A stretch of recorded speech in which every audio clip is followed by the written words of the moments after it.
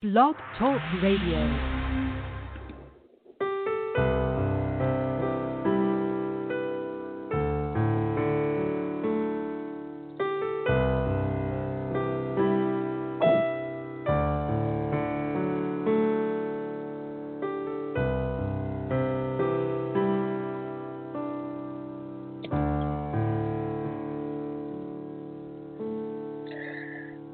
Welcome all, truth seekers from around the world. This is your host, Karen Heasley. Our guest today is Reverend Robin Reale. Robin is an ordained Spiritualist Minister and Metaphysician through the Fellowship of the Spirit in Lilydale, New York. Robin serves spiritualist churches throughout Massachusetts, New Hampshire, Maine, Indiana, and New York as a lecturer, medium, and spiritualist historian. Today we will be talking about African American spiritualists who were civil rights leaders in the 1800s. So sit back and relax. Oh, and by the way, you can call in and talk to her as well. Here's the number, 657-383-0416. Okay, I'm going to give it to you again, because you need a piece of paper and a pencil to talk to her. 657-383-0416. So I know that this is going to be a fascinating show because it's definitely a fascinating subject. Hi, Robin. How are you? Karen, I'm great. Thank you for inviting me. You're most welcome. This is a great opportunity. So I'm sorry, go ahead. No, I welcome all questions, so just putting that out there. Please call if you have a question. Cool. And so now I want to ask you a little bit. I did a brief talk about you. I want to know how you got into spiritualism and how you got into researching this subject we're going to talk about. Oh, my goodness. Well, the subject, the African American spiritualist, is dear to my heart because straight out of college I joined the Peace Corps, and my first country was Chad. My second country was Senegal. Both, of course, countries in Africa. And the other thing that I want to say is that 2012, I had my mitochondrial DNA done, and my mitochondrial DNA placed me about 50,000 years ago in the south of Chad. And when you think it was such a remote country, and that my village was in the south of Chad, and my DNA was placed in an area, not where I was assigned, but an area I went through frequently. And so spiritually, I have to say I feel like a homing pigeon. And I've gone back and back to my home, you know, and it may have taken me, I'm a slow learner. It took me 50,000 years to get back to Chad, but I did. So I will just say that. The other piece is, you know, getting into spiritualism. I got into spiritualism because I had a vision. And I had a vision, it's a long story, but that of Lilydale. And my horses, one in spirit and one who was still on the earth plane at that time, one came under my right arm, one came under the other arm, and all of a sudden I was at the gates of Lilydale. It was snowing, and they took me through. And it was an amazing experience. And so for the first time that summer then, it was 2002, I went to Lilydale and looked around, and I felt home. And then eventually I found fellowships of the Spirit. and then, started studying healing and then mediumship. But I, one day, not long ago, a few years ago, I was doing a sermon at the Quincy Church of the First Spiritualist Church of Quincy in Quincy, Massachusetts, and I talked about Sojourner Truth in my lecture.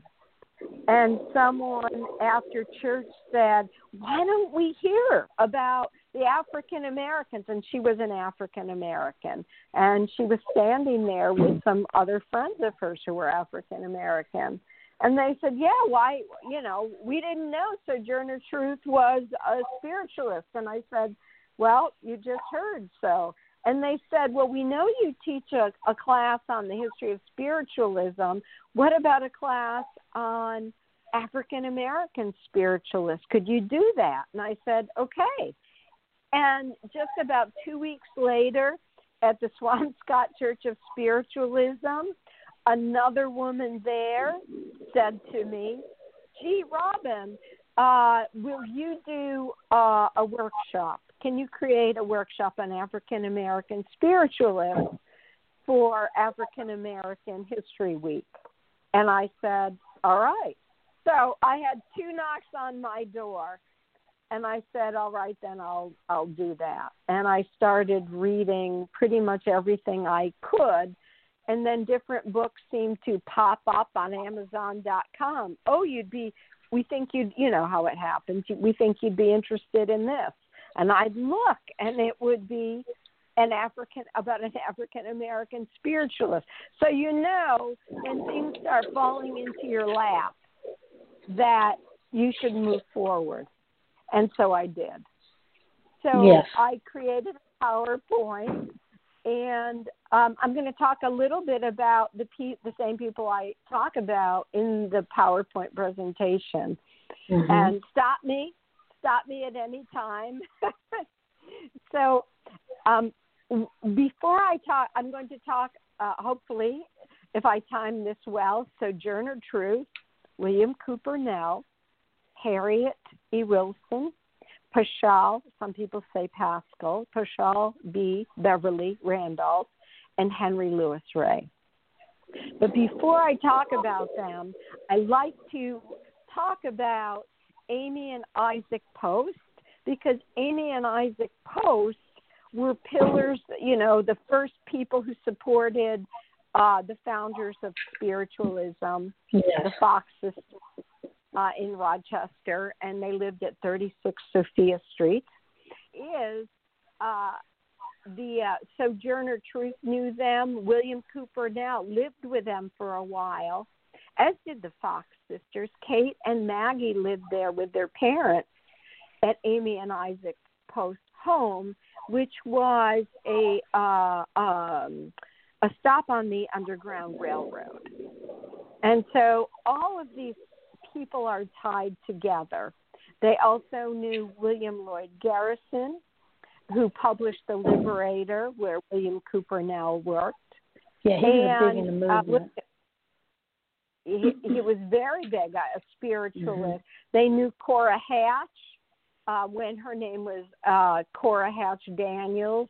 William Cooper Nell knew, and Paschal Randolph personally knew Andrew Jackson Davis.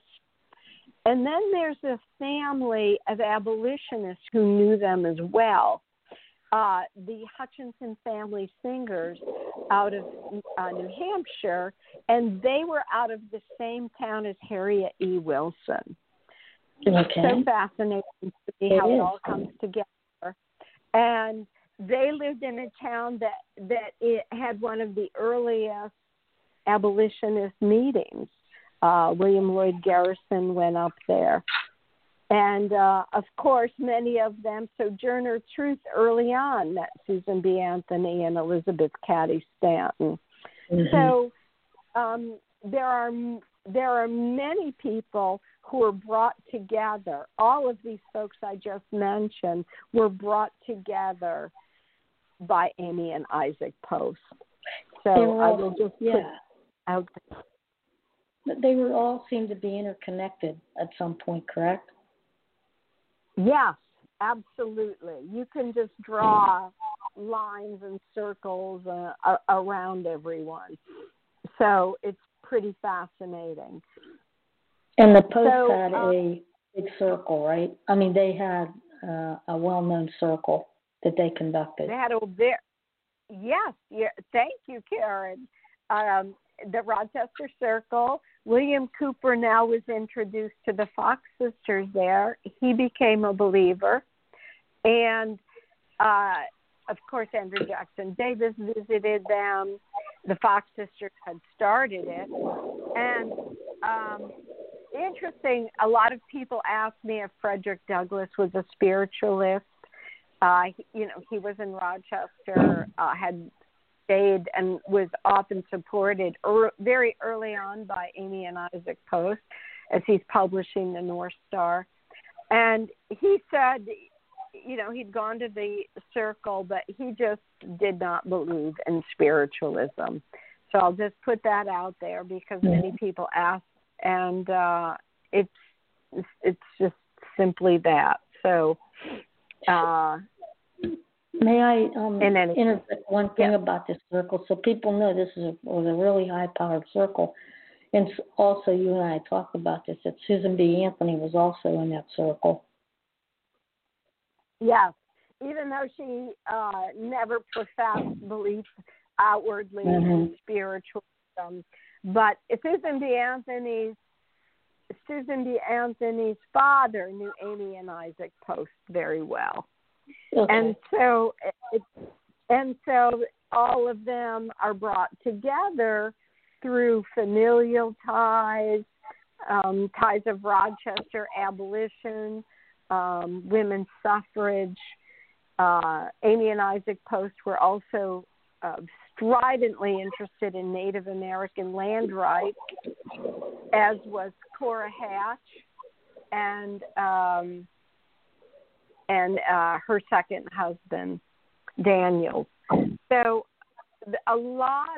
you have a lot of their home, although we think of Hydesville where, the advent of spiritualism was, in March 31st, 1848, with the Fox sisters hearing the rap. And that's a crossroads of sorts. But the continuing crossroads was at the house of Amy and Isaac Post, I would say. Thank you. Thank you for... I would say that. Yep. Thank you. So I'll move into Sojourner Truth. And Sojourner Truth, it's interesting to know that she was born in approximately, she thought 1797, and she's born into slavery at Swartkill, New York. New York was had slavery at that time, and I think it was not abolished until 1826, I believe 1826. So she was sold at auction. So she's born into slavery. She sold into auction in 1806 and gave birth to her first child in 1815. And she was a powerhouse in so many ways. And yet she grew up, unfortunately, a slave. And she had fallen in love with another slave. But the slave with whom she fell in love, Robert, he was, it's a horrible word, owned by a man from a neighboring farm. And Robert's owner forbade their relationship because at the time when two slaves had a child, the owner of the female slave would keep the child, and he didn't want Robert to have a child with another slave owner's slave.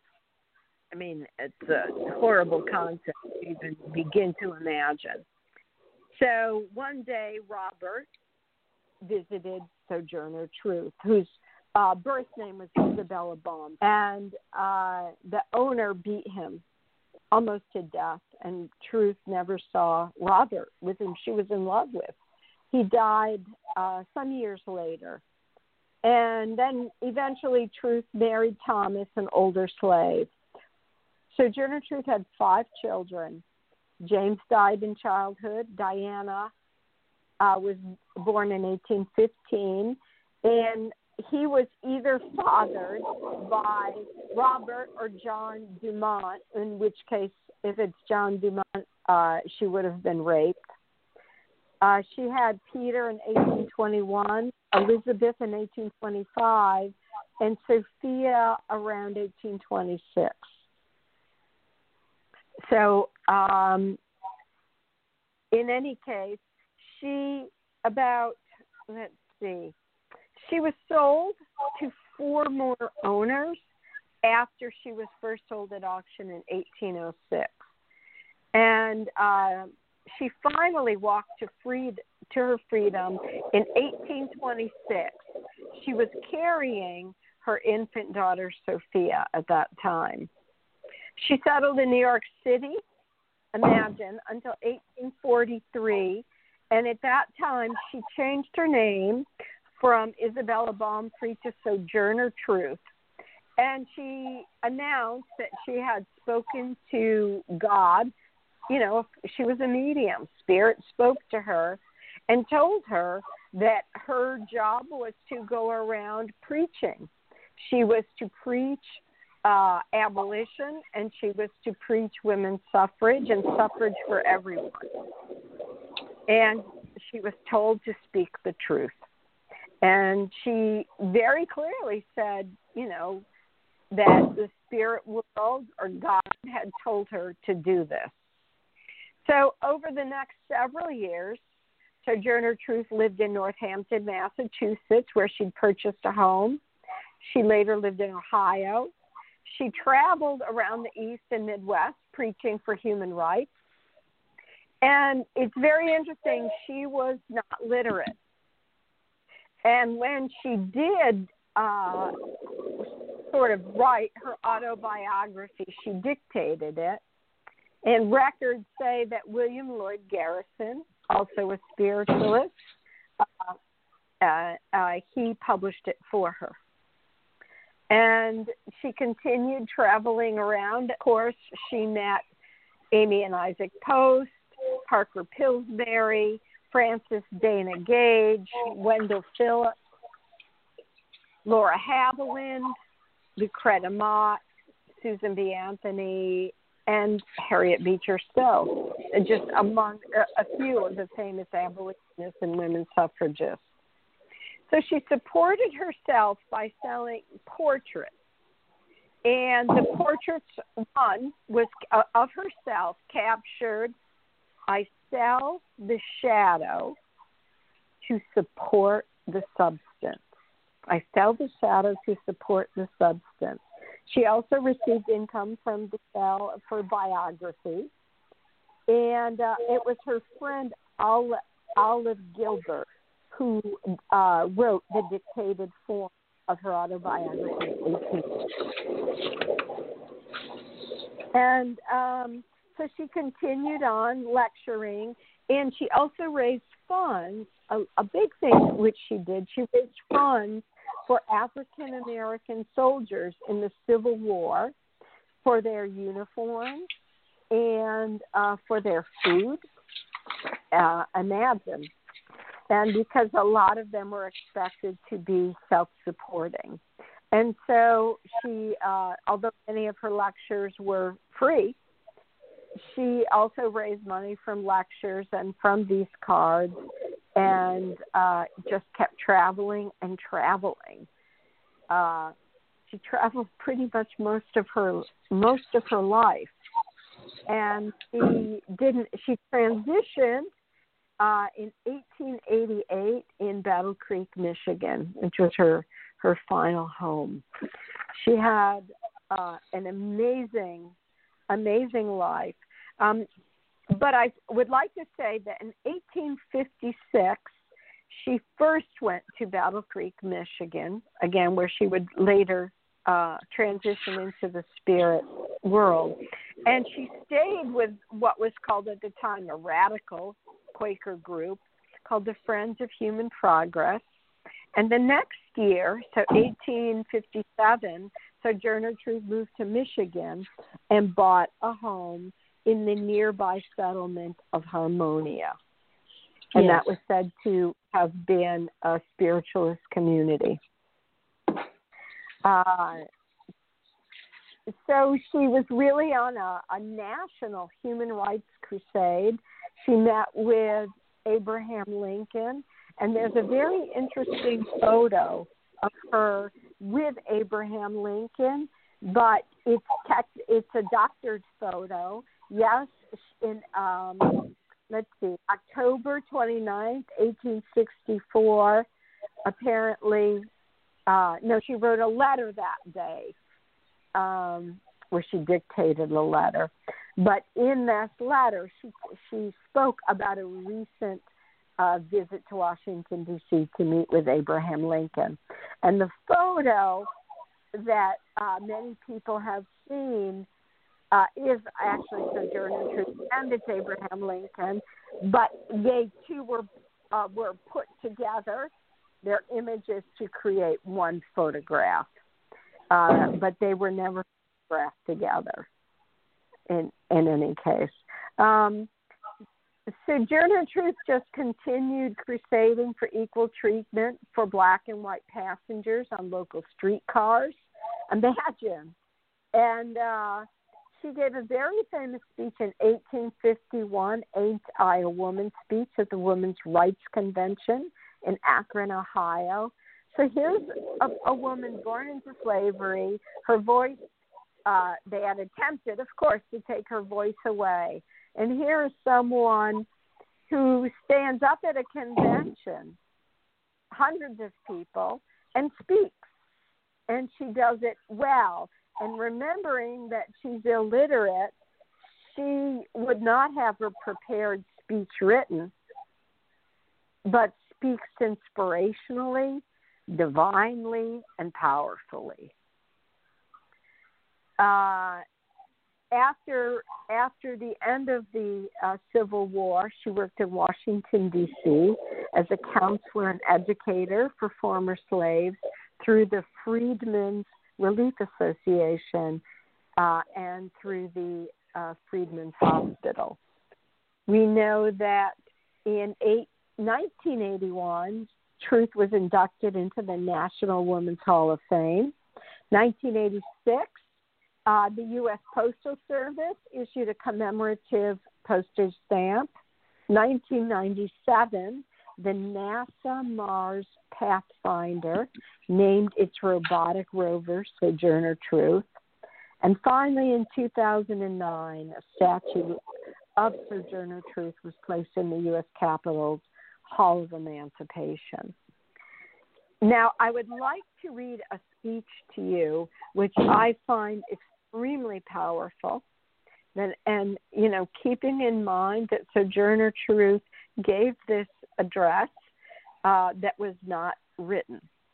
And she spoke June 12, 1863, at a meeting held at the State Sabbath School Convention held in Battle Creek, Michigan. And several, just sort of setting the stage as a journalist had recorded. Several speakers had already spoken, and they hear a clear, distinct voice coming from the head of stairs saying, "Is there an opportunity now that I might say a few words?" The moderator seemed for a moment as if hesitating to grant the opportunity, as perhaps he did not know the speaker. Seeing the dilemma of the moderator and speaker, Reverend T.W. Jones rose, and he addressed the moderator and said, "This speaker is Sojourner Truth." Well, now the moderator paired the woman asking to speak very humbly to the famous Sojourner Truth. 500 people were instantly on their feet in this hall, and they were prepared to give her their most earnest and respectful attention. They said that had Henry Ward Beecher, one of the most famous orators of the time, had been there, she would have eclipsed him. So Sojourner Truth started. She said, "The Spirit of the Lord has told me to avail myself of the opportunity to speak to so many children assembled together of the great sin of prejudice against color. Children, who made your skin white? Was it not God? Who made mine black? Was it not the same God? Am I to blame, therefore, because my skin is black? Does it not cast a reproach on our Maker to despise a part of his children because he has been pleased to give them a black skin? Indeed, children, it does, and your teachers ought to tell you so, and root up, if possible, the great sin of prejudice against color from your minds. While Sabbath school teachers know of this great sin, and not only do not teach their pupils that it is a sin, but too often indulge in it themselves, can they expect God to bless them or the children? Does not God love colored children as well as white children? And did not the same Savior die to save the one as the other? If so, children must know that if they go to heaven, they must go there without their prejudice against color, for in heaven black and white are one in the love of Jesus. Now, children, remember what Sojourner Truth has told you, and thus get rid of your prejudice and learn to love colored children, that you may be all the children of your Father who is in heaven. And with that, she sat back down. An amazing, amazing person. I find her story inspirational, and her ability for public speaking phenomenal. Karen, did you have any questions about her before I move on to William Cooper now? Well, I did have something that I think she was she did something with Grant as well, General Grant, something. I think she was helping out somewhere. I can't think of that off the top of my head, but I'll look into it. Here we go. She was she remained politically active, trying to secure land grants for former slaves from the federal government. She met with President Grant so he could help in some way. But she was always active, trying to do things for the community. Yeah. How she had the energy, especially to travel at that time, I can't imagine. No, I can't imagine either. She was really a strong woman, wasn't she? And she just was courageous. I find her very courageous. I think she seemed fearless. And I find, when I have fear about things, I think of Sojourner Truth, and I think, how did she do this? How did she do this? So, I don't know. She's an inspiration to me. She really is. She was some kind of human being with a good heart and a good soul, I'm sure. Absolutely. Good. So as we move on, Boston had a revolution, as we know, and then we say Boston had a second revolution, and they say it was centered on the north slope of Beacon Hill, where the African-American community of the 19th century Boston led the city and the nation in the fight against slavery and injustice. These remarkable men and women, together with their allies, were leaders in the abolition movement, the Underground Railroad, the Civil War, and the early struggle for equal rights and education. And front and center, we meet William Cooper Nell, who was born in 1816 and lived until 1874. And most of his life, he lived in Boston. And you can see the house, one of the homes he lived in while he was in Boston. And it's on the African-American Freedom Trail. And his home was a stop on the Underground Railroad, but of course it was. So William Cooper now told the story of an early memory he had of seeing William Lloyd Garrison being lynched by a mob in Boston.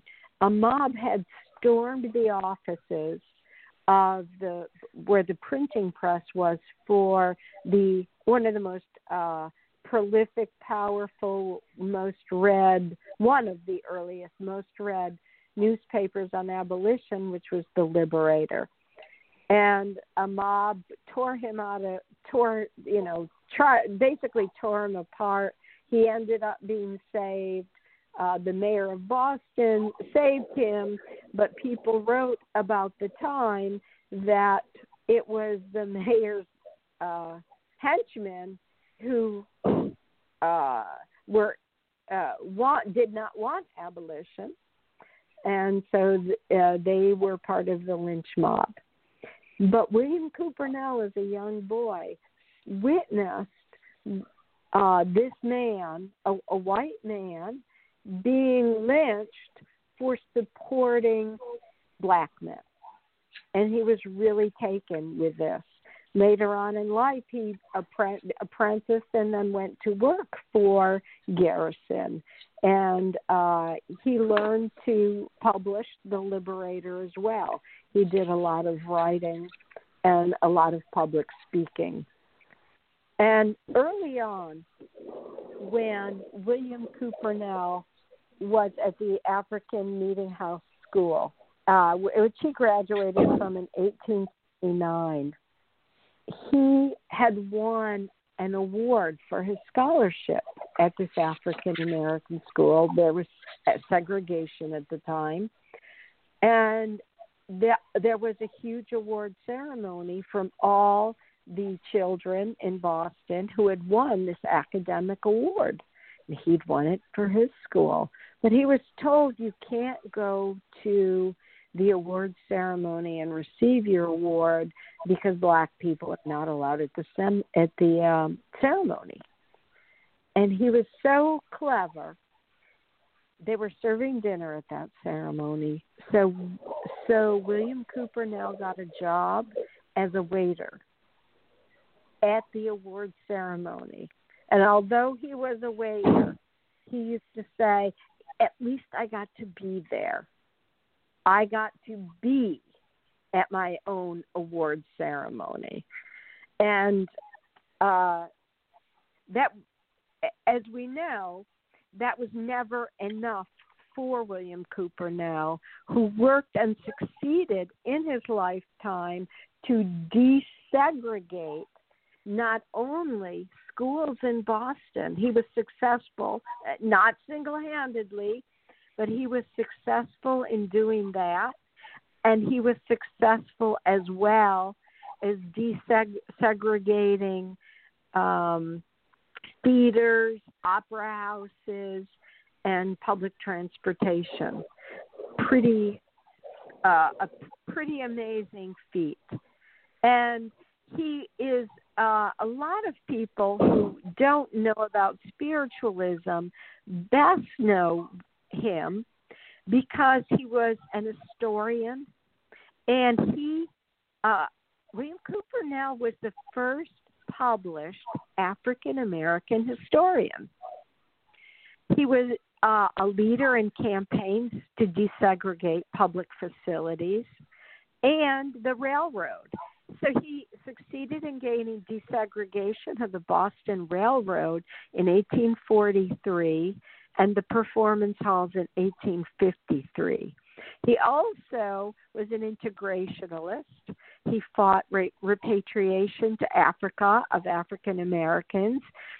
So as we may recall, the country of Liberia was created for repatriated African Americans, and Nell did not believe in that. He said, they're here in America, so we're here. Let us stay. Let us stay here. He worked, again, to integrate schools. He gathered 2,000 signatures from the Black community, them to the state legislature. In 1855, segregation was ended in Boston schools. And we know that between then and the 1960s, the Boston schools ended up resegregating again. In 1854, he co-founded the Massachusetts Guards, which was very interesting. At the time, Black people were not allowed to carry weapons. You couldn't carry a gun, and they had these Massachusetts Guards of African American. It was an independent military company, funded, of course, with private funding, and it was to protect fugitive slaves from slave catchers. And remember, there was a fugitive slave law of 1850. So by 1854, they organized. And what they would do is they would keep guard at all hours. And they would post people at different, and Nell was part of this guard. They would post people at different corners and alert people if a slave catcher was in a neighborhood where a former slave was being safely held, was living. And they say that worked very, very well. But that takes a lot of bravery, a great deal of bravery to go against the system at that time. Yes, it did. Nell also was the first African-American federal civil service employee, and he worked as a clerk in the U.S. Postal Department in Boston. Now, the next thing I'm going to say, I have to say that I was not taught as a child, or if I was taught, shame on me, I did not remember. But William Nell made sure that the history in the United States was documented. In 1858, before 1858, in 1855, he published a book which included very specific information that Crispus Attucks was the first patriot to die in the Revolutionary War. Crispus Attucks was African American and Native American. According to records, he lived in Framingham, Massachusetts. But when I learned about Bunker Hill, I learned about Paul Revere. I did not recall reading about the patriot, this Attucks. And so William Cooper now brought this to the forefront and said, look it, It was just another argument for abolition. Here are people who fought so bravely for America's freedom against the British. And you enslave people. They don't have the right to vote. And they died for a country that didn't give them any rights at all. And in the book that he wrote, The Colored Patriots of the American Revolution, with sketches of several distinguished colored persons, to which is added a brief, it's a long title, to which is added a brief survey of the condition and prospects of colored Americans. Interestingly, there's an introduction by Harriet Beecher Stowe and Wendell Phillips.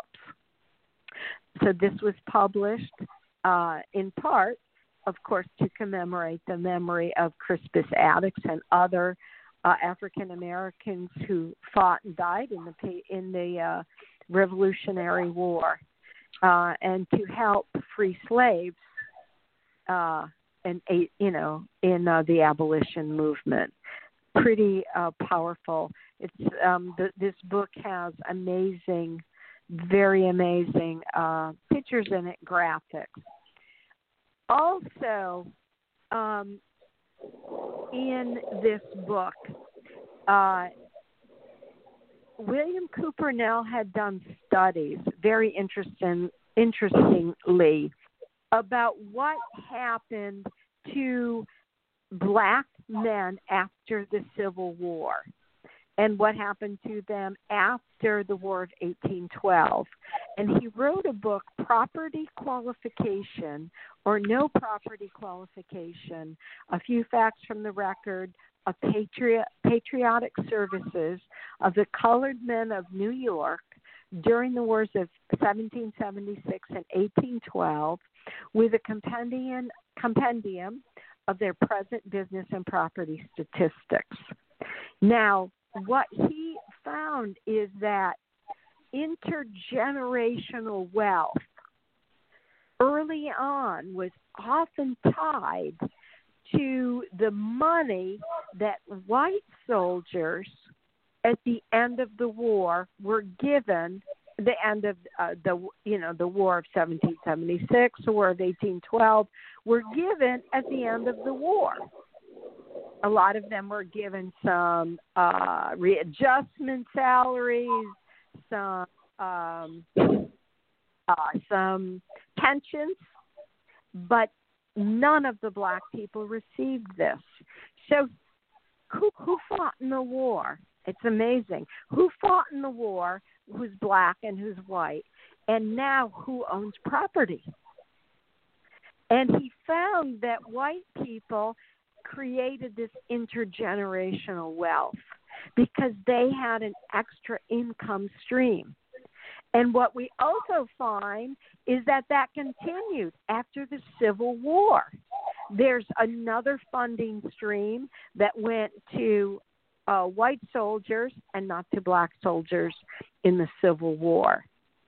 And there's a lot written about that funding stream and intergenerational wealth, leading to issues around poverty, housing poverty, food poverty that continues into 2020. And when you think that William Cooper now started this and brought it to life, I think is quite fascinating. So he wrote often to Amy Post, and there are many, many letters that are preserved in the University of Rochester in the Amy and Isaac Post Historic Collection, which is online and people can access. And, he, although Nell ended up marrying, there were many letters where he's, sort of, woe is me, oh, geez, how is so-and-so married, and on and on. So he was looking for a wife and hoping to get married, and he finally did. In a letter to Amy Post, he mentions Harriet Wilson, very interestingly. And but he mentions, I've heard about this famous, I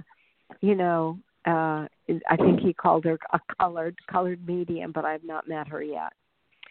So William Cooper now is buried in the Forest Hill Cemetery, on one of the garden cemeteries in Jamaica Plain, Massachusetts. And he did not get a gravestone until 1989. But finally, 1989, right? Very recent memory. People finally put a gravestone up for him. So, any thoughts before I move on to Harriet Wilson? Just one about the source of the funding. You talked about where did that come from? I'm thinking the federal government. Okay. I'm thinking the federal government. Okay, I was just curious because that's fascinating. I've never heard of that. Mhm. It's quite fascinating. Yeah, the same. Like a Social Security, although is federal government. I believe it was. I could be wrong. I need to go back and take a look at the source. My guess would be the federal government. Yeah. Okay. I'll have to get back to you on that, Karen. Yeah. Thank you. Hold on. I will make a note. Source of funding. I'm curious. For white soldiers. Thank you very much. You're welcome. I will look into that. So, Harriet E. Wilson. Now, I like to tell people, if after today you only have time to read one book about African American spiritualists, it's just my dear opinion, I read the book written by Harriet E. Wilson called Our Nig, or Sketches from the Life of a Free Black. And the version I like the best, banded version, with additional notes and commentary, and they were added by Henry Louis Gates Jr. and Richard J. Ellis. And it's got Harriet E. Wilson's book in it, a novel. She was, in addition to being a very famous trance medium and public speaker and healer, she was an entrepreneur, and she was the first African American female novelist, which is quite amazing. And Henry Louis Gates Jr. and Richard Ellis document that in this book, as well as many, I can't even imagine, over 100 pages of her link to spiritualism. So, Harriet E. Wilson was born in Milford, New Hampshire, March 15th, 1825. She transitioned in Quincy, Massachusetts, in June 28th, 1900. And she was a powerhouse, an absolute powerhouse of a person. And while she was a child, she was an indentured servant. Her mother had dropped her off. Her father had passed away, and her mother was white and her father was black, and her mom had dropped her off to live with a family, and this family, they were ardent abolitionists. So maybe, mom thought, oh, they're going to take care of her, but they abused her and she was tortured. She was a very young child and tortured for years until she could sort of get her walking papers, and then she left. But unfortunately, and she still had the strength to continue, to heal others, to speak publicly at a time when a lot of women were afraid to speak. And she spoke in front of audiences of men and women. I mean, a very, very brave person. If you go to Milford, New Hampshire, there is a trail mapped out and a beautiful statue of Harriet Wilson and her young son, George. Now, to date, no pictures exist of Harriet Wilson. So the person who made the statue, it's a gorgeous statue, imagined what she would have looked like. And there are accounts saying that she was quite beautiful. And so the statue is a very beautiful woman. So I'll just put this out there. As part of the trail where you can trace Harriet's footsteps, it has her school, it has the church where Harriet married her first husband, and it has many pieces concerning Harriet Wilson along this trail. Harriet Wilson was quite sickly and ended up in the poorhouse, ended up putting her son in the poorhouse, George. And George is the reason she wrote the book and published it. We don't know where she got the funds to publish the book. Maybe she got them on her own from selling this hair tonic. She sold this hair tonic, Mrs. H.E. Wilson's hairdressing, and she called it a hair regenerator. She said she got the formula from a friend of hers. And interestingly, it was to restore graying hair to its original color. And Harriet Wilson was a savvy businesswoman. She advertised her hair tonic in newspapers throughout New England, New York, New Jersey, including she put an ad in the New York Times.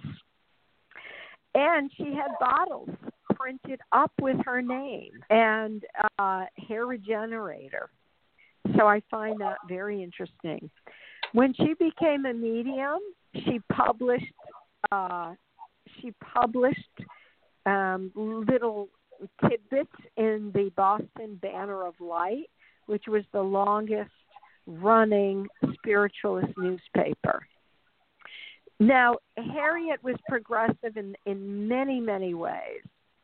And one of the ways she was progressive is she was a teacher in the Spiritualist Lyceum.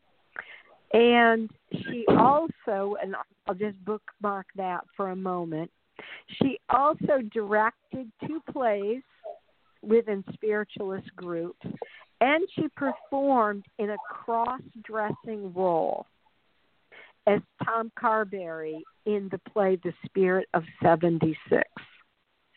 And it's amazing. I mean, what guts she had. Yes, taking on the definitely.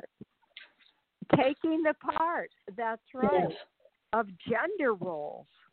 It's quite amazing. Even though it was in Boston, and Boston was progressive still. So Harriet went on to be a teacher in Progressive Lyceum number 1, 1873, Progressive Lyceum number 2 in 1879. And in 1874, while she's still at Progressive Lyceum 1, she spoke publicly about abuses she felt she had received from other spiritualists. She vented her grievances at the treatment she received in Boston. And I imagine she didn't call them racist. I imagine that this treatment came from them. stemmed in racism. So she left the Boston Lyceum 1 and went to Lyceum 2. And there, she was a great teacher, a great speaker. She participated in exchange programs with the Maine Lyceums in New York City. I'm sure that caused a lot of jealousy. She had a lot to share. She wrote lesson plans for the students in Lyceum, and she called them the Temple Within. And she freely shared these lesson plans with others. She was quite a famous trance medium, and in the Banner of Light, she advertised herself as colored medium. Others wrote about her, calling her the eloquent and earnest colored trance medium. She participated in semi-annual conventions. She was at the same conferences with Andrew Jackson Davis. A lot of people think she shared the podium with him. I have not found evidence that she and Andrew Jackson spoke at the same time or did mediumship on the podium at the same time.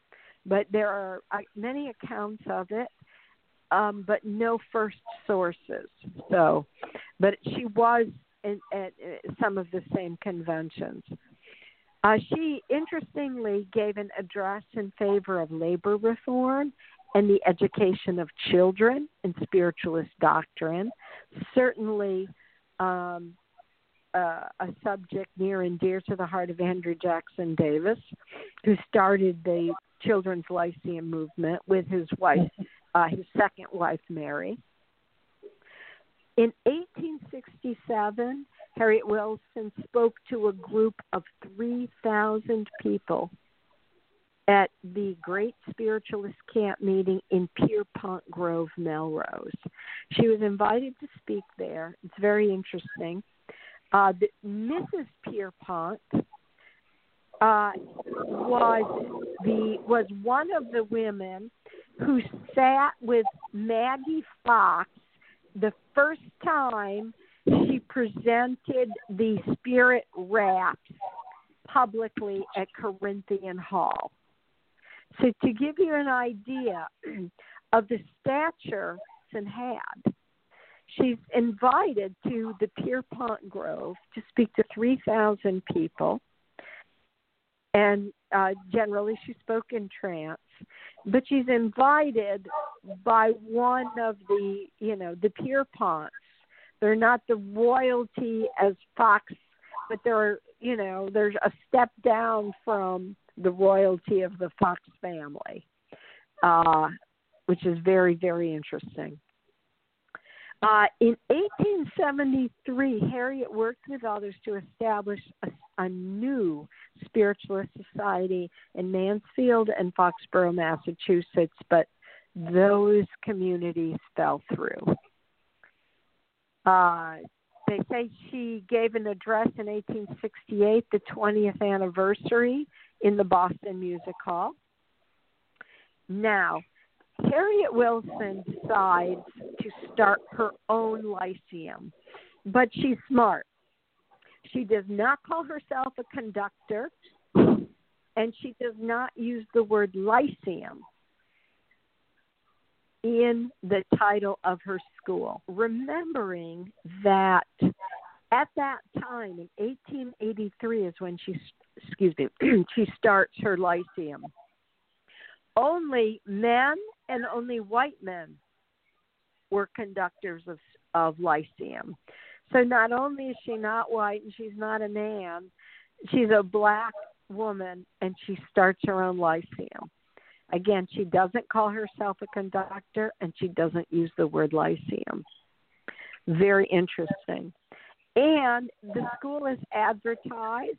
It includes white children of the liberal-minded in the Boston Ladies' Aid parlors. And so she got into trouble, and the teachers were trance mediums. They spoke to the children while in trance, and that was a practice very much frowned upon by white Lyceum practitioners. Now, Karen, as far as I have read, and feel free to correct me, but I have not read anything, even to this day, of a rule that says you cannot speak to children while you're in trance. I've never read that. Have you? No, I've never read it. I think it's just a cultural or society thing, because I've never read it.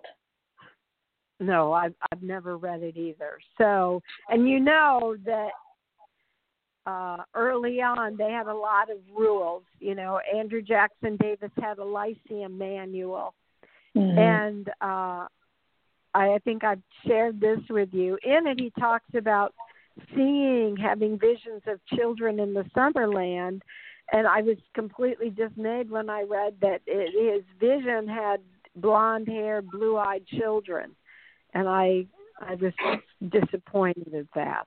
So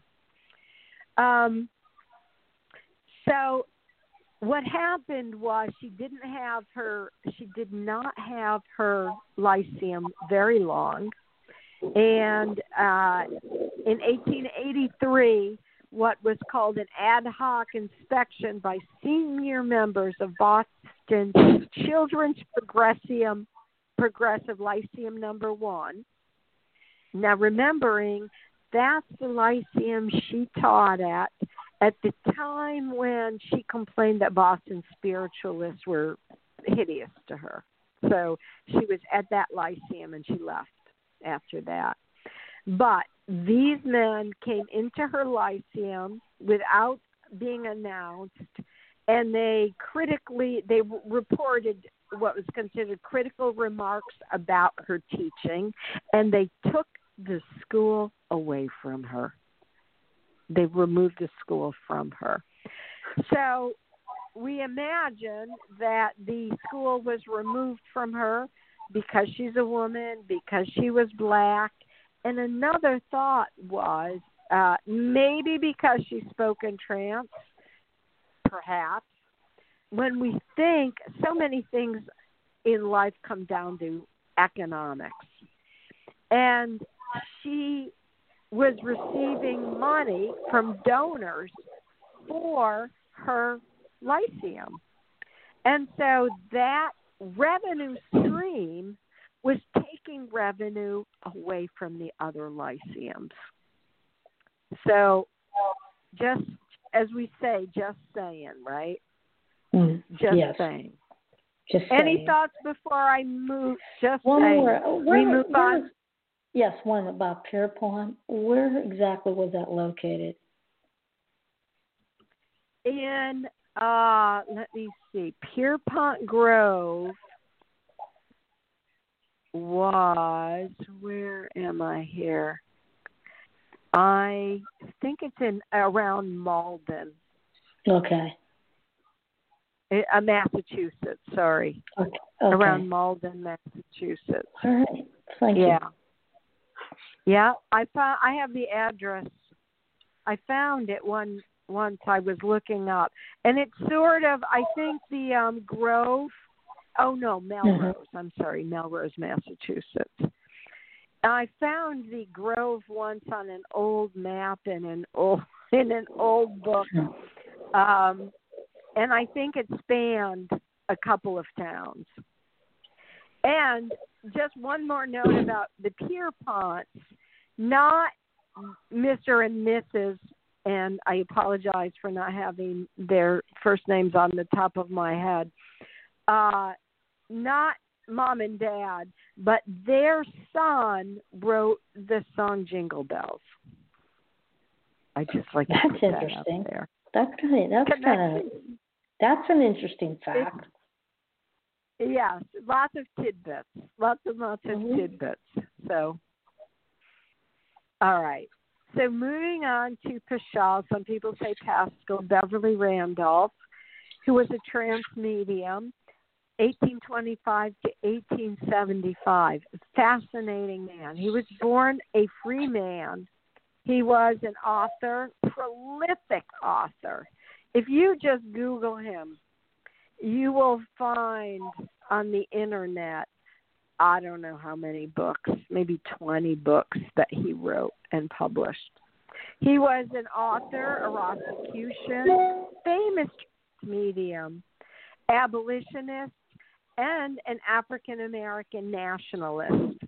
Born a free man in New York City at 5 Points of mixed race, he established the earliest known Rosicrucian order in the United States. He brought it to the United States. You know, when you think an African-American did that in the 1800s, that's quite a feat, and that it took off to this day. Interestingly, in the 1800s, he used breath work in his healing practice. He gave lectures on how to use your breath to change your attitude, to help you into trance, to get you out of a mood, to help calm you. And I find that very, very fascinating. Now, saying that, one of the reasons that a lot of spiritualists, you don't read, well, you do see, sometimes you see him, of course, in the Banner of Light and other spiritualist journals of the time. You will see him, instead of Paschal Beverly Randolph, you will see B. Randolph, and that's him, P.B. Randolph, which he frequently went by, or people referred to him as. Now, another reason we don't hear a lot about him is because he was America's foremost promoter of what he called affectional alchemy, which is magic-inspired eroticism. So early on, a whole contingent of spiritualists said he doesn't fit the mainstream profile that we're trying to project, and so they pretty much threw him out. Some did. The Pierpont did not. He spoke at Pierpont Grove also. He attracted thousands of people. In 1848, he spent 3 weeks with Andrew Jackson Davis in Hartford, Connecticut.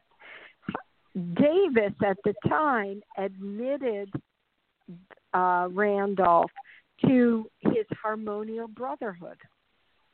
Medium to trance medium, right?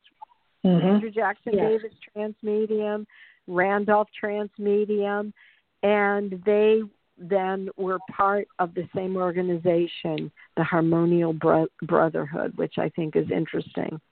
In trance, he gave thousands of speeches on temperance, abolition, women's equality, women's choice to use birth control, and freedmen's dignity. Now, interestingly, unlike William Cooper Nell, Randolph lectured to African Americans and urged them to emigrate to India because Randolph had experienced intense discrimination because of his skin color, and he believed the Negro, as he wrote, the Negro is destined to extinction in the United States. I mean, imagine having that feeling in your heart and trying to get other African Americans to emigrate to India to save the race. He really believed he didn't believe in repatriation of African Americans to Africa. He thought India would be safer for them. He was not an integrationist in the United States. And he believed in creating separate developments and even separate towns in the United States, especially for freed slaves after the Civil War.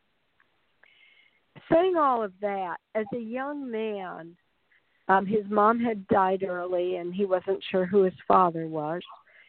He was a merchant sailor, and he sailed in England. He sailed to England, France, Germany, all through the Middle and Far East, including Persia and Africa.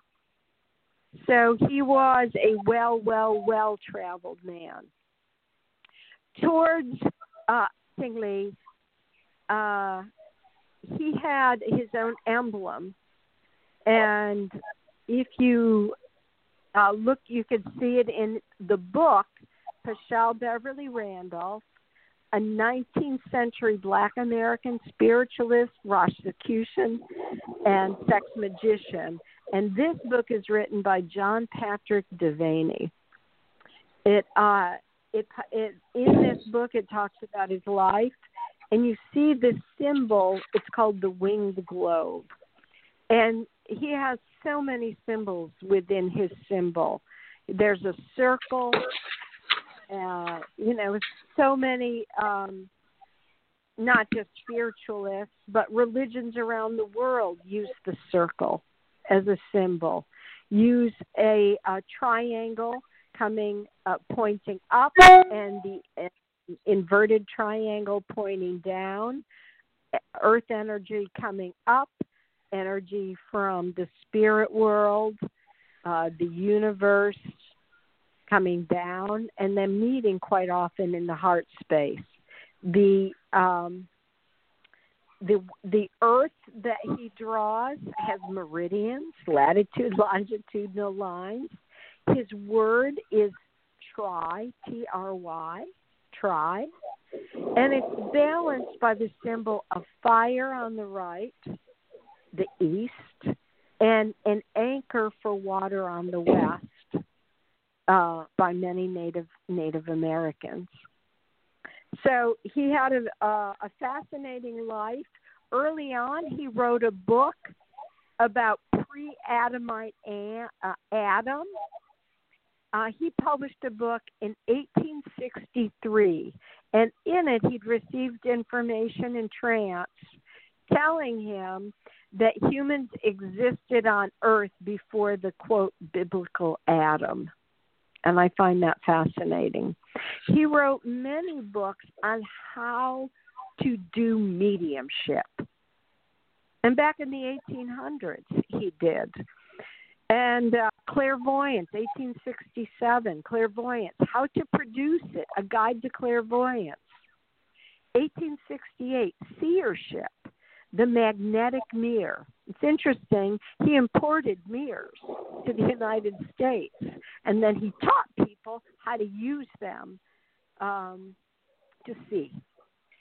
He also imported hashish, which he advertised openly in local newspapers. And yet, in 1872, he wrote a book about the evils of the tobacco habit. Very interesting. He wrote in 1874 a book about love, women, and marriage. He was married twice. When he married his second wife, he did not tell her that he still had a first wife. He never divorced his first wife. And he told his second wife he was a widow. At the end of his life, there are many accounts that he committed suicide. However, years after he transitioned into the spirit world, a man wrote an article saying that his friend on his deathbed confessed to murdering Randolph, and that he led people to believe it was a suicide so he wouldn't go to jail for killing him. So it's interesting. I don't know the truth, but I found that interesting when so many people think he actually had committed suicide. So moving on. Oh, also, at the beginning of our conversation, I talked about the Hutchinson family singers. Yes, they were like you the did. Van Trapp connected. Yes. They went town to town. The Hutchinson family housed Randolph, 1874 to 1875. A branch of them had moved out to California, and Randolph had gone out to California and lived with them. Andrew Jackson Davis had a vision on High Rock, which is in Lynn, Massachusetts, land owned by the Hutchinson family. House that they owned is still on the property. It's on a granite hill in Lynn that's embedded with quartz. And so Andrew Jackson Davis somehow was guided there and had visions of the Universal Congress of Souls and wrote about it. So the Hutchinson family were very open to spiritualists, and they let John Murray Spear build his God machine up on their High Rock hill in Lynn as well. Was the Hutchinson family spiritualist as well? A good question. I don't know if they were front and center. It would appear that they were. At least a contingent of them seem to have been spiritualists. They attended. It appears they attended seances routinely. Were friends with Andrew Jackson Davis, Randolph, John Murray Spear. So I imagine that they probably were. They were very powerful abolitionists. And what's fascinating about this family is that, they went town to town speaking, and they were one of the earliest performing groups who could sing or perform in front of what they called promiscuous audiences, an audience with men and women, because they were considered so wholesome. There were men and women, brothers and sisters in the group. I think one sister and brothers in the group. And they were just a, gosh darn wholesome family. They started interjecting abolitionist lyrics into their songs. And eventually, south of the Mason-Dixon line, they became hated. When Frederick Douglass wanted to tour Europe and give lectures with the Hutchinson family singers, William Coopernell went to Rochester, lived with Amy and Isaac Post, and he took over the publication of the North Star for him so he could go on the lecture circuit. Anyway, I just thought I'd throw that in there too. Thank you. So, yes, you're welcome. So the last person I want to talk about lived in New Orleans, a town dear to my heart, Henry Louis Ray. And Henry Louis Ray was a powerhouse civil rights activist, and he wrote what are called the Grand Jean or Grand Jean registers, and they are mediumship registers written from 1858 to 1877, and they document the mediumship going on in New Orleans before the Civil War, through it, and after. And we know more about this because it was only a few years ago these registers, which had been written in French, were translated into English to make them more accessible for the English-speaking world. So Henry Louis Ray was a medium and a leader of the Cercle Harmonique, which was a francophone seance circle in New Orleans. And his father, interestingly enough, was Bartholomew Ray, who had emigrated from Cuba. And his family had been from what was called Saint-Dominique, which is the country of Haiti. And he was called, as was Henry Louis Ray, an homme de couleur libre, a free black man. And Henry Ray's dad was a slave owner in and around New Orleans. So Henry Ray married Adele Crocker from a famous New Orleans family, and it's interestingly that although many people in the dominant culture of spiritualists believe that one's race remained with a person in the spiritual spheres, the messages that Ray's circle received from spirit, they were told that the spirit world was without race, which is fascinating. I mean, that's a belief I hold true to be true, but it's just a belief that resonates with me. But I find it interesting that came out very clearly in their circle.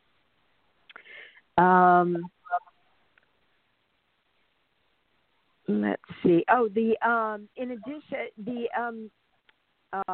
the registers, the Grandjean registers, written in French, they were very interesting because they listed the seance details, including what mediums were present, what the messages were, seance protocol, and the circle members, occurrences that happened during each seance, and questions to avoid asking the spirit world. I'd like to read these and find out what questions they thought inadvisable to ask spirits around them. Interestingly, they also brought through the spirits who came to their circle, brought through a strong belief in reincarnation. And mainstream spiritualism does not adhere to a belief in reincarnation. And as we know, this has caused split, the growth of independent churches in the spiritualist religion. That's one of the reasons. Some people split because of reincarnations. Others split because they want to be more Christian spiritualists. Anyway, so the son of Antoine Bouclé, Francois Petit Bouclé, were both in service to the government, and both were gens de couleur libre, and he was Louisiana's black state treasurer for 10 years during Reconstruction. And we know that after Reconstruction, even though there were congressmen who were black, they were not reelected after Reconstruction, and when the South began more segregation and discrimination, Jim Crow laws, and the start of the KKK. So Francois, Henry Ray's friend, was a medium and a member of the Cercle Monique, and he was a curator of the seance registers for 50 years, the registers. Now, the registers continued because his daughter married a Frenchman, René Grandjean. That's why they're called the Grandjean registers, because they're named the last name of de Bouclé, Ray's friend, daughter's husband. if you can bear with me and follow that. Unfortunately, when René, a white Frenchman, Grandjean, he was born in France, when he married Asita Dubouclet, the daughter of Francois Dubouclet, interracial marriage in the South was not legal, and so they had to move to Jamaica. And these seance registers were preserved. Anyway, Henry Louis Ray was in the National Guard, first for the South, but then when Louisiana was liberated by the Northern troops, then he was a soldier for the North. And now we're going to move just quickly to how he met Cora Hatch. Now we know Cora Hatch had, very famous trance medium. Cora Hatch Daniels Tapp in Richmond. She had 4 husbands. Her second husband, Daniels, was an abolitionist. He was a military commander, and he was a spiritualist, Colonel Nathan Daniels. Colonel Nathan Daniels campaigned for black male suffrage. He, again, was a Union Army white commander of the 2nd Louisiana Native Guards out on Ship's Island during the Civil War and occupation of New Orleans. And he, in his diary, he talks about being arrested, although he wasn't technically charged with anything. But they gave him some flack because Daniels thought that the Black Creole Regiment underneath him, that he that's a horrible term, who he worked with, deserved a habitat, a home, just like the white soldiers. And so he got lumber, and he built them a barracks. And he was reprimanded for that, in any case. But he became friends with Henry Ray, who became a captain, and Velmore. Now, Velmore is a famous medium in New Orleans, and he started out in doing voodoo, but after several people from the North, the Banner of Light, came down and he attended some of their seances, he became a spiritualist. Anyway, Daniels returned up north, and he met Cora Hatch. They married. Matter of fact, they married in Georgetown, and Pierpont was a minister, and he married them at someone's home in Georgetown in Washington, D.C. So there are a lot of connections that just keep on building here. Anyway, Cora and Colonel Nathan Daniels, who knew Henry Louis Ray, because he was not only in his command, but in his diary, Cora Hatch's husband had written that Henry Louis Ray had gone to him for a reading, and for several readings, and that he was an amazing evidential medium. And so they became close friends. And when Colonel Nathan Daniels was reassigned in 1867 to New Orleans, he moved there with Cora and their 8-month-old daughter Henrietta. And he worked in New Orleans then, and with Cora, and within 2 weeks of one another, Daniels, Cora's husband, died, I believe of cholera, and her daughter died, old daughter. They both transitioned into spirit. And Cora Daniels was asked to read a poem that she had written. Henry Ray had contacted her and asked her to read it at the 1-year anniversary of a massacre in New Orleans. And what happened was July 30th, 1866, which was called Black Independence Day, 200 Black Union War veterans were killed on their way to a convention. And another 238 people were killed and 46 were wounded. But 200 Black Union war vets were killed. It was called the New Orleans Massacre. It's also called the Mechanics Institute Massacre. And they commemorated it a year after, and Cora Hatch was asked to read her poem at the first anniversary. So Cora Hatch left New Orleans, went back up north, and as we know from our history, she was one of the founding members of the National Spiritualist Association. And she went on to found this spiritualist church in Chicago.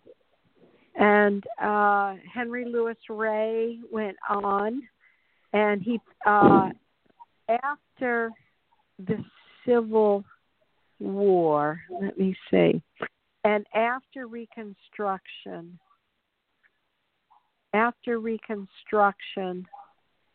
as we know, a lot of things took place. A lot of racist organizations rose up after that. And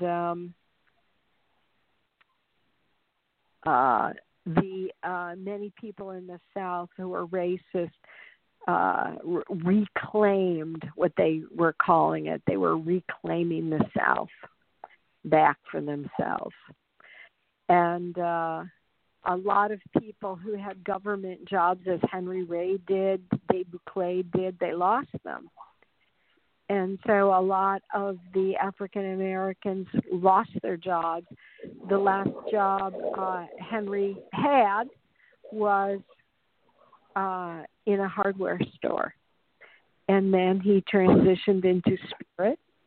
And he is buried not very far from the very famous tomb of Marie Laveau, who was cousin to Valmore, who sat in circle with Henry. But Henry Louis Ray was put into a tomb in 1894 at the San Louis Cemetery No. 1. Anyway. So that is pretty much the sort of in a quick nutshell the story of African American spiritualists. Did anyone have questions or?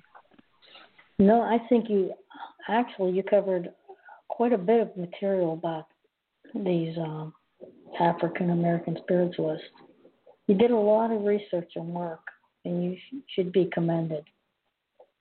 Well, thank you. Mm-hmm. Well, thank you, Karen. And so have you. And so have you.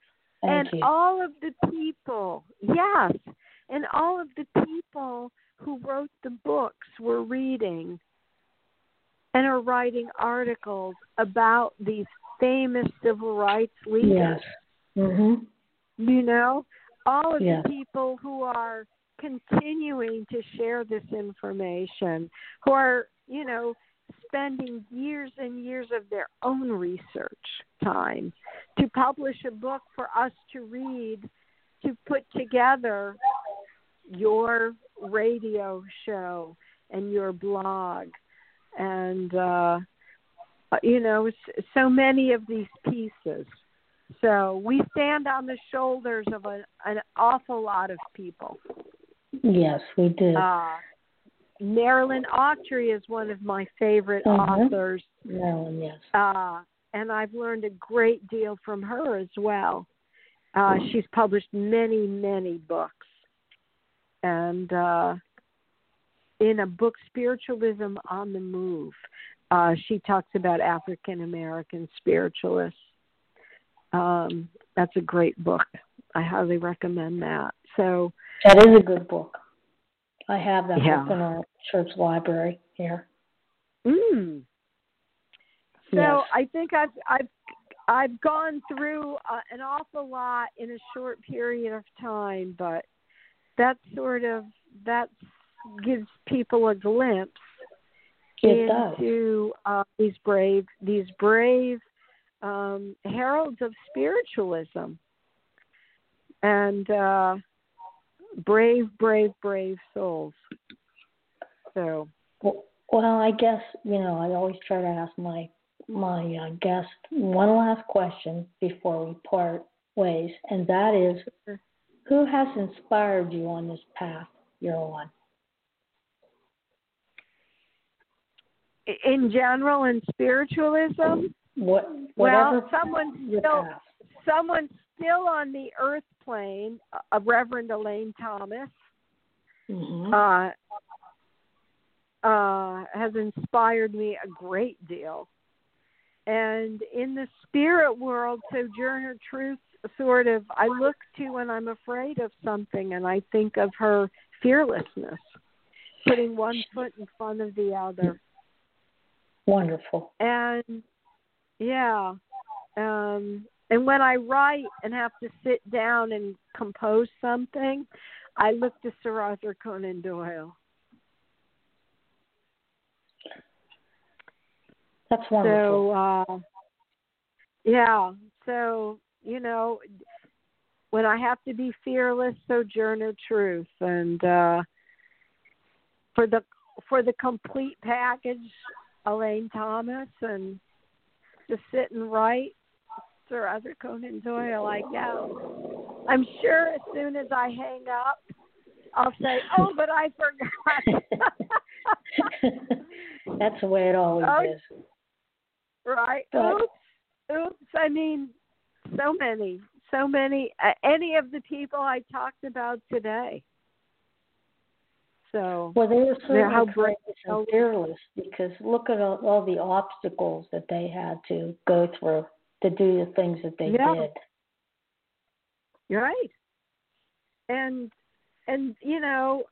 they walked out the door of their homes every day knowing there could be a racist remark, or that they had to sit in a segregated place on a railway car. It's, pretty, shocking. And they continued on. They just continued on and didn't give up. They persevered, and I find that amazing. So, and they were so passionate in what they did. They were. And how they did it. But they, they connected with others, and they led lives of service. Yes, they did. And I think that's so important. And, they, even though they were discriminated against horribly and abused and in cases tortured, they rose. Instead of saying, "Oh, woe is me, poor me, I'm miserable," they got out of their head into their heart and led lives. All of these people led lives of service. And they all had gratitude. They all had gratitude. And another teacher of mine, Reverend Neil Zepkowski, he sent me something once. I was in a funk, and he sent me something. And the gist was, you can't have gratitude and be miserable in the same moment.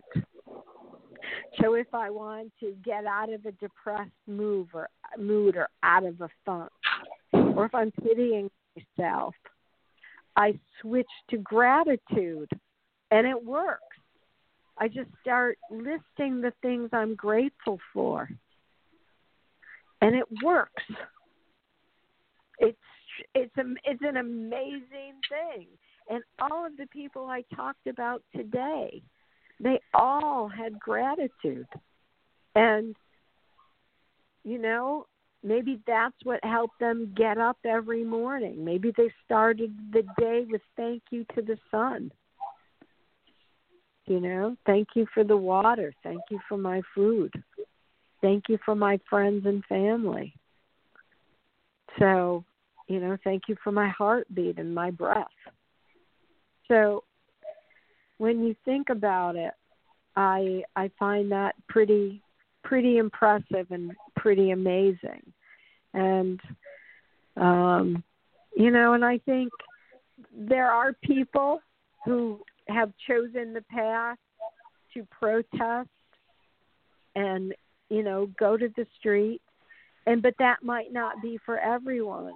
But I encourage people, if you want to do something and change the world, and it's something I work on myself every day, is changing my thoughts, because thoughts are things. And as Elaine Thomas taught me, and she says, thoughts are things and emotion is the octane. Right? Yes. And she also taught me what you resist, you perpetuate. So don't resist things, Robin, but pull your energy away from things. Pull your thoughts to other thoughts. Well, and thank you. I'm sorry, Robin. I didn't mean to interrupt you. No, and that's me a lot. Well, we are so happy that you spent your day with us today. And I know that you have helped all the truth seekers around the world to learn a little bit about these courageous people we talked about today. And I want to give you a gratitude of thanks as you go on your own path. Thank you. Well, Karen, thank you very, very much. Thank you for this opportunity to serve. Okay. And I'm sure we'll be talking again in the future. Take care. All right. Take care. Bye-bye. Thank you. That concludes our show for today. And as I always say to all you truth seekers out there, may you be the light that helps others see.